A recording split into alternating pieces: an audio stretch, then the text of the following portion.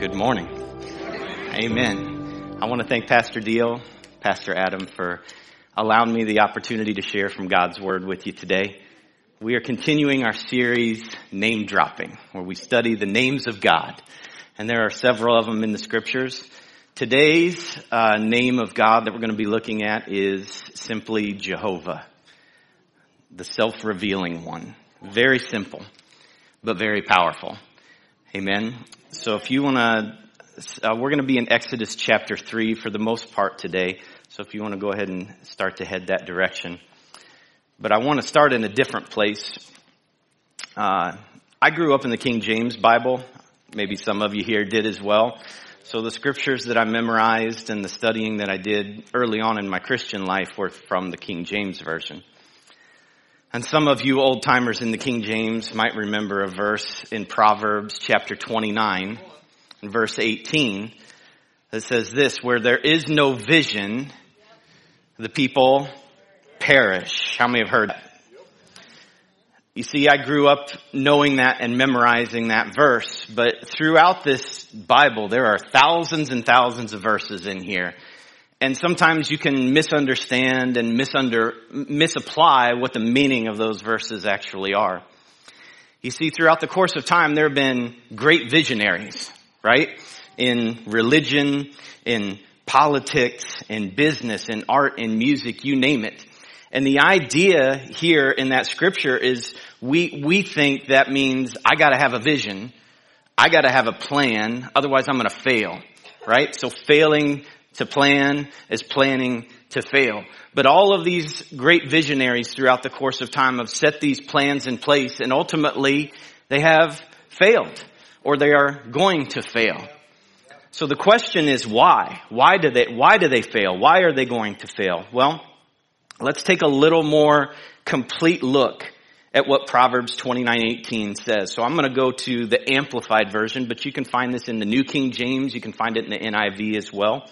So what should be up on the screen, it says, where there is no vision, and then in parentheses it says this, no revelation of God and His Word. That's what vision means. It doesn't mean me coming up with a plan.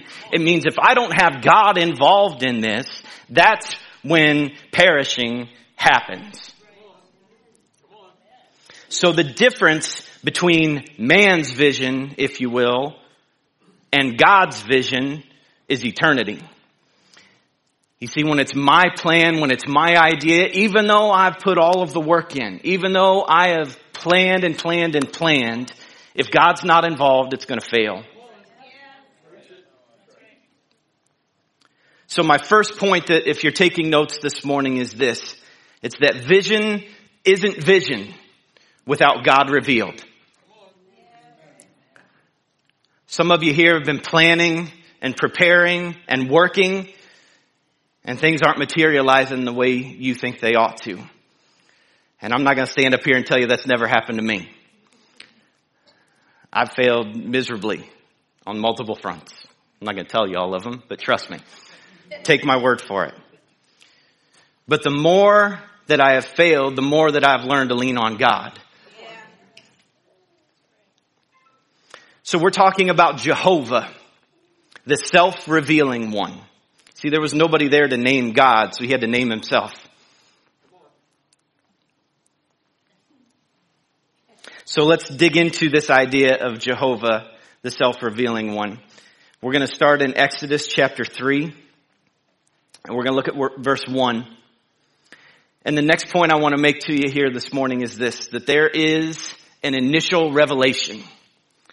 And my prayer leading up to this week, if you're sitting in this place and you don't know God, my prayer is that He reveals Himself to you this morning. I want you to know Him. I want you to know Him. I want you to be saved, because that's what He's here to do. That initial revelation, it's available to everybody. It's available to every person here. It's available to every person watching us online and worshiping online with us. If you're hearing my voice, it's available to you. But I'll tell you this, not everybody accepts it. But that's not on God, that's on us for not accepting it. So it's available to all, but not accepted by all. So before we look at Exodus chapter 3, I want to kind of set the scene. We're talking about Moses. And I would encourage you, not now, but when you go home, I would encourage you to read Exodus chapter 1 and Exodus chapter 2, just in preparation to get you to this again. It's a great read. The story of Moses and his life is amazing. We see Pharaoh put a decree in the land that all of the firstborn males were to be killed. Moses was the firstborn male. But his mom came up with an idea to sneak him and hide him. And he was found by Pharaoh's daughter. And Moses' sister was off in the distance watching all of this happen. When Pharaoh's daughter found this child, she called to, she didn't know it, but it was Moses' sister. Said, can you go find somebody who will take care of this child and raise him? She said, yes, I can. You know who she went and found? She went and found mom. So after all of that, Moses was raised by his mother. It's amazing. Who do you think orchestrated all of that? God did that. Jehovah. Now Moses was not a perfect man. There was a time that he saw an Egyptian who had the Hebrews under bondage, and he smote one of them, the Bible says. One of his countrymen, and Moses didn't like that. So he waited for a time when he thought nobody was watching, and he killed that Egyptian. And he buried him in the sand. Moses was a murderer. But God called him. You may be sitting here thinking, I'm not good enough. Moses was a murderer, and God called him to lead his people. You see, afterwards, Moses thought he kind of got away with it, and he saw two of his countrymen fighting against each other, and he went and confronted them about it. So why are you guys fighting? And they called him out and said, are you going to kill us like you killed that Egyptian? And now he realized, I've been caught. That thing that I thought I got away with, I've been caught. It's time for me to get out of here. And he fled. And we pick up the story here now in chapter 3, verse 1. It says, now Moses was tending the flock of Jethro, his father-in-law, the priest of Midian, and he led the flock to the far side of the wilderness and came to Horeb, the mountain of God. There the angel of the Lord appeared to him in flames of fire from within a bush. Moses saw that though the bush was on fire, it did not burn up. So Moses thought, I will go over and see this strange sight, why the bush does not burn up. When the Lord saw that he had gone over to look, God called to him from within the bush, Moses, Moses. And Moses said, here I am. Do not come any closer, God said. Take off your sandals, for the place where you are standing is holy ground. Then he said, I am the God of your father, the God of Abraham, the God of Isaac, and the God of Jacob. And at this, Moses hid his face because he was afraid to look at God. God right there announced himself. He says, I am the God of your father, of Abraham, of Isaac, and of Jacob. He uses those two simple words, I am. Now right there, it doesn't translate to Jehovah just yet. But you're going to hear those two words, that self-revelation of God here again later. Those two words are so powerful because he's defining himself as the eternal God. Now, if we skip down to verse 10, here now, God is commanding Moses to go. He's got a plan for him. He says, so now go, in verse 10. I am sending you to Pharaoh to bring my people, the Israelites, out of Egypt. But Moses said to God, who am I that I should go to Pharaoh and bring the Israelites out of Egypt? And God said, I will be with you. And this will be the sign to you that it is I who have sent you. When you've brought the people out of Egypt, you will worship God in this mountain. And Moses said to God, suppose I go to the Israelites and say to them, the God of your fathers has sent me to you. And they ask me, what is his name? Then what shall I tell them? And God said to Moses, I am who I am. This is what you are to say to the Israelites. I am has sent me to you. God also said to Moses, say to the Israelites, the Lord, the God of your fathers, the God of Abraham, the God of Isaac, and the God of Jacob has sent me to you. This is my name forever. The name you shall call me from generation to generation.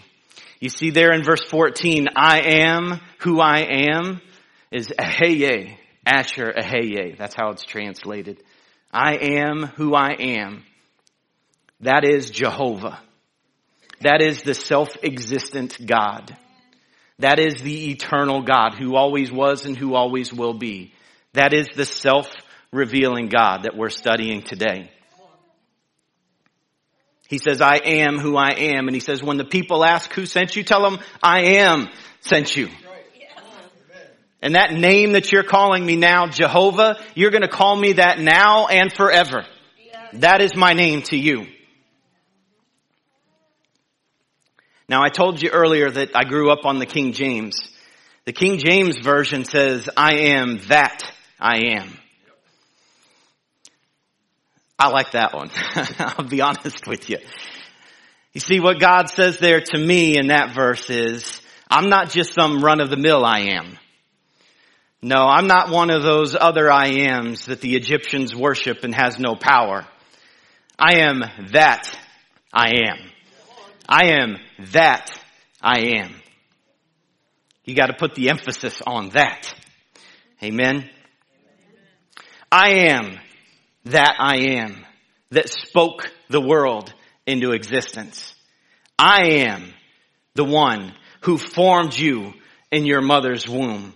He is the I am who knows the number of hairs on your head this morning.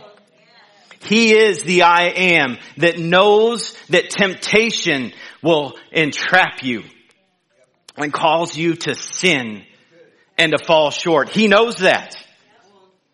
But he is also the I am who sent his son, Jesus Christ, to save you from those sins, to wash you clean, to forgive you, to heal you, so that you could spend forever with him. So I have 4 subpoints this morning. But again, my prayer is if you have not accepted that initial revelation of the great I am this morning, that you will. The first subpoint I've got is this. Your revelation will be unique to you. Moses' revelation was a voice coming out of a burning bush that was not consumed by fire. Anybody had that experience? Nope, me either. Even today, if we have an altar call at the end of the service and 15, 50, 100 people come to the altar, you might say, well, that's the same experience. I guarantee you it'll be unique to each one of you that come to this altar. God knows everything that's going on in your heart right now. You've got that look on your face that everything's fine. You've cleaned up and everything's fine. But you know deep down inside you need him this morning. He knows that too.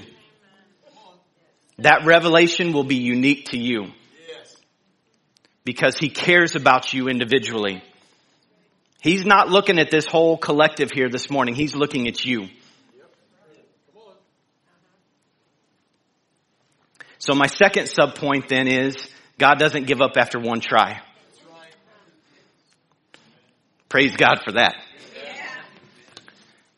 I don't know about you, but I didn't accept him the first time he tried to reach me. The first time he revealed himself to me. This is good news for us. Amen. And it's evidence of a loving and patient Father. You see, over the next several chapters here in Exodus, we see Moses make excuse after excuse, sometimes complaint after complaint, of why he couldn't go and do what God had called him to do. So I wonder this morning, have you ever said anything like this? Have you ever thought anything like this? Have you ever felt anything like this yourself? How about, well, who am I, God, that you would call me to do this? Essentially, I'm not good enough. How about, they won't believe me, God. I know you're telling me to tell them this, but they're not going to believe me. How about, well, I'm not really a good speaker. Yep, I know. Can't you send someone else? Yep, I've used that one too.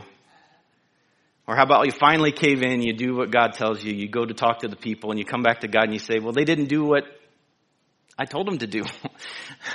They didn't do what you told me to tell them to do, God. If you read through, you'll hear Moses say those very words to God himself. But God doesn't give up after one try. After each of those things that Moses came to, God had something else to solve that. Amen. Remember, Moses did actually lead the people, right? They didn't go find somebody else. All of those weaknesses that Moses felt within himself, God turned them into strength. It says that in the New Testament. My strength is made perfect in weakness. So my third subpoint under this is this. We should share the revelation. If you'll notice, the first part of Exodus chapter 3 was God revealing himself to Moses, right? He spoke to Moses from the burning bush and he said, I am the God of your fathers, Abraham and Isaac and Jacob, right? That was a conversation directly with Moses. But we get about 10 scriptures later, and he's now commanding Moses to go tell the people. He's commanding Moses to go share the revelation that I just gave to you of who I am. That revelation that you're going to receive today, if you haven't, is not just meant for you. Every person on this earth deserves the opportunity to accept or deny that initial revelation of God in their life. Every person on this earth deserves that opportunity. Who's going to give them that opportunity? You think I'm not shaking in my boots standing up here before you? But this is what God called me to do this week. We got to share that revelation. Don't hold it in for yourselves. And the fourth subpoint I've got this morning is if you're here and you're on the fence about whether I should accept this or not, I'm going to tell you this. The sooner the better. Don't wait. Don't say, that was a good message this morning, but I'm just not there yet. I think I'm going to sneak out that door and head on home and grab something to eat. I'm telling you, God is dealing with you here and now, and here and now is the time to accept it. We find that in 2 Corinthians chapter 6 in verses 1 and 2. Paul says this is God's co-workers. We urge you not to receive God's grace in vain. For he says, in the time of my favor I heard you, and in the day of salvation I helped you. I tell you, now is the time of God's favor. Now is the day of salvation. If you are not saved this morning, when is the right time? Now.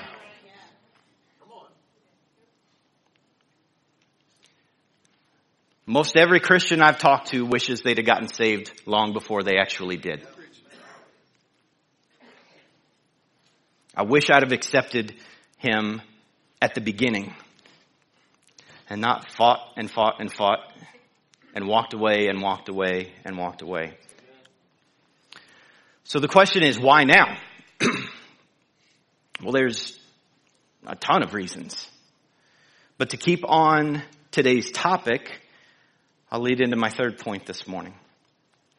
And that is this, that God continues to reveal himself. Yes, he does. You see, this continual revelation that God gives to each of us is only available to those that accept the initial revelation. God right now, if you're not saved, he's just trying to get you to accept that initial revelation. And he's not going to give up after one try. Yes. He's going to keep trying. Yes. But once you accept it, it opens the door to countless opportunities for God to further reveal himself in your life. He'll reveal more of his character to you.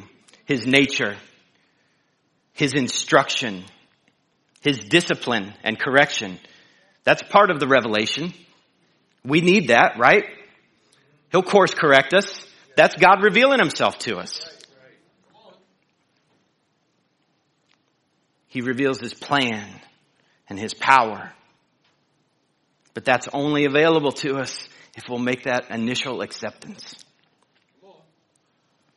You see, God wants us to accept that initial revelation now so that he can move on to bigger and better things in our lives. Think of it like this. Moses, if you think hearing my voice from a burning bush was something, wait until you see what else I have in store for you. You thought that was something. See, if that would have been it, right? If that was the only thing that ever happened to Moses, that's a pretty good story. It's a pretty good testimony. That's going to trump a lot of stories that you're ever going to hear. But God had bigger and better things in store for Moses. I'll share a couple of them here. So if we go to Exodus chapter 14, verse 19, it says, "Then the angel of God who had been traveling in front of Israel's army." So this entire army of the nation of Israel is moving forward out of Egypt where God's leading them to the promised land, right? There's an angel right there. So that angel withdrew and went behind them. And the pillar of cloud also moved from in front and stood behind. See, there was a pillar of cloud by day that led the nation of Israel. And there was a pillar of fire by night that led the nation of Israel.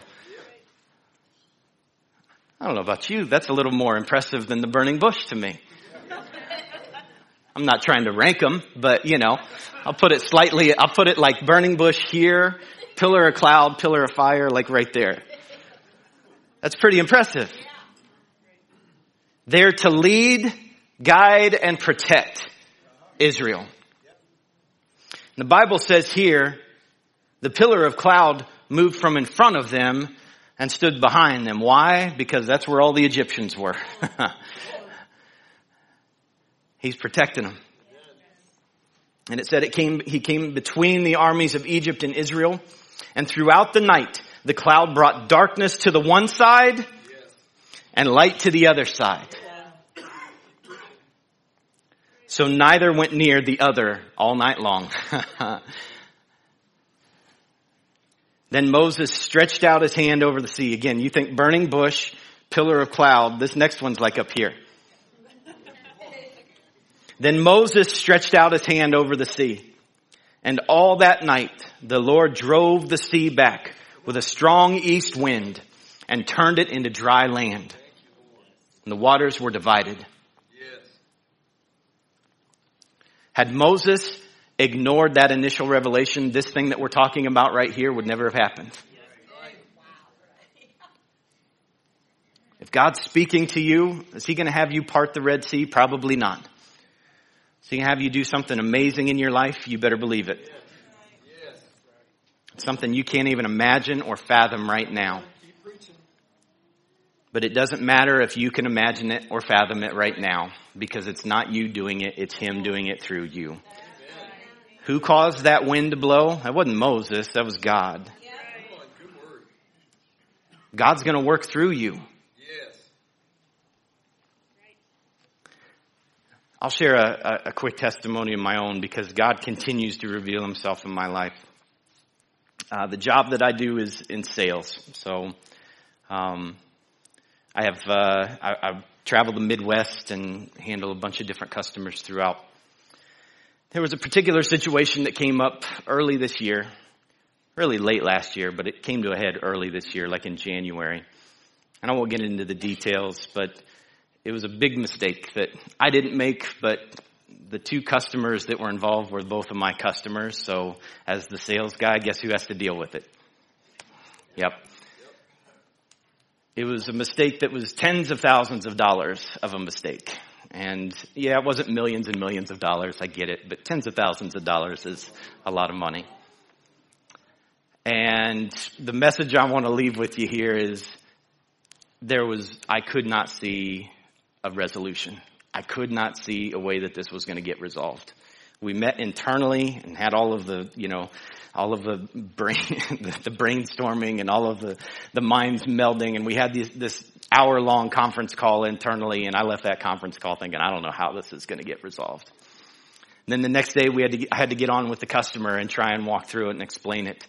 And it didn't get resolved. It was a mess. And I remember that situation happened while we were doing 21 days of prayer here at the church. You think that's a coincidence? No. So the first call was on a Wednesday. The customer call was on a Thursday. Every morning after that, I came to the 21 days of prayer here in the morning. And I'll tell you, I run high on the anxiety scale. I'm just going to be honest with you. I'm a worrier. I get anxious when things don't, like when there's just not a resolution and things can't get solved and I can't move it from here to here. I get like this. All of this hair, for those of you online, there's actually hair here. It's just very gray. It didn't used to be that way. I was worried, like I didn't know how this was going to get resolved. There was no way out. There was absolutely no way out.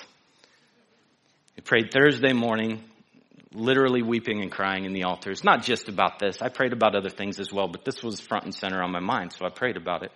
Friday morning, Saturday morning, Sunday morning, Monday morning, Thursday, Friday, Saturday, Sunday. It's 5 days of praying. I'm working on Monday morning. About 9:30, an email pops through from my boss and the customer says, looks like we got it figured out.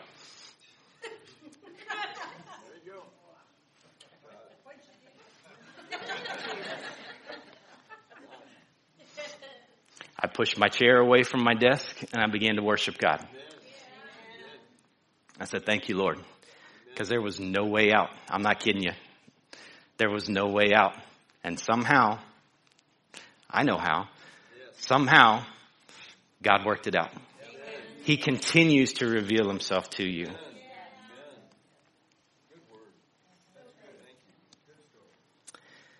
So the last point that I'll make to you this morning is this.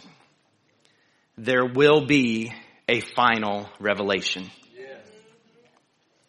Now this one, everybody is going to face, whether they're alive or they're dead now. There is going to be a final revelation. And for this scripture, we're going to go to Revelation. So Revelation chapter 20 and verse 11 says this. Then I saw a great white throne and him who was seated on it. The earth and the heavens fled from his presence, and there was no place for them. And I saw the dead, great and small, standing before the throne. And I want to tell you this in this NIV, I want to make sure you understand that throne's not empty. In the King James, it says standing before God. God is on this throne. It says, and the books were opened. Another book was opened, which is the book of life. The dead were judged according to what they had done as recorded in the books. The sea gave up the dead that were in it, and death and Hades gave up the dead that were in them. And each person was judged according to what they had done. Then death and Hades were thrown into the lake of fire. The lake of fire is the second death. Anyone whose name was not found written in the book of life was thrown into the lake of fire. Well, that sure brought the room down, didn't it? It's absolute truth. This is the end. There will be a final revelation and not a single soul will be able to escape it. The Bible says this, it is a fearful thing to fall into the hands of the living God. I tell you this not to scare you. I tell you this because I love you. You need to accept that revelation of God in your heart right now. And you need to live in that revelation throughout your life. And you need to share that revelation with others. See, there's good news in Luke chapter 21. Jesus was speaking. People actually asked him, well, what are the signs going to be? What's it going to be like in the end time? So Jesus began to share with them. And in verse 34, he finishes kind of the story with this. He says, be careful, or your hearts will be weighed down with carousing, drunkenness, and the anxieties of life, And that day will close on you suddenly like a trap. For it will come on all those who live on the face of the whole earth. Be always on the watch, and pray that you may be able to escape all that is about to happen, and that you may be able to stand before the Son of Man. You see, Jesus is talking about the wars and the chaos and all of the calamity that's going to happen in those end times. But he says this, there is a way of escape. And you should pray that you're counted worthy to find that way of escape. Amen? That way of escape is Jesus Christ. That way out from what we read in Revelation is through salvation through him. So I'd ask everybody if you would stand with me this morning.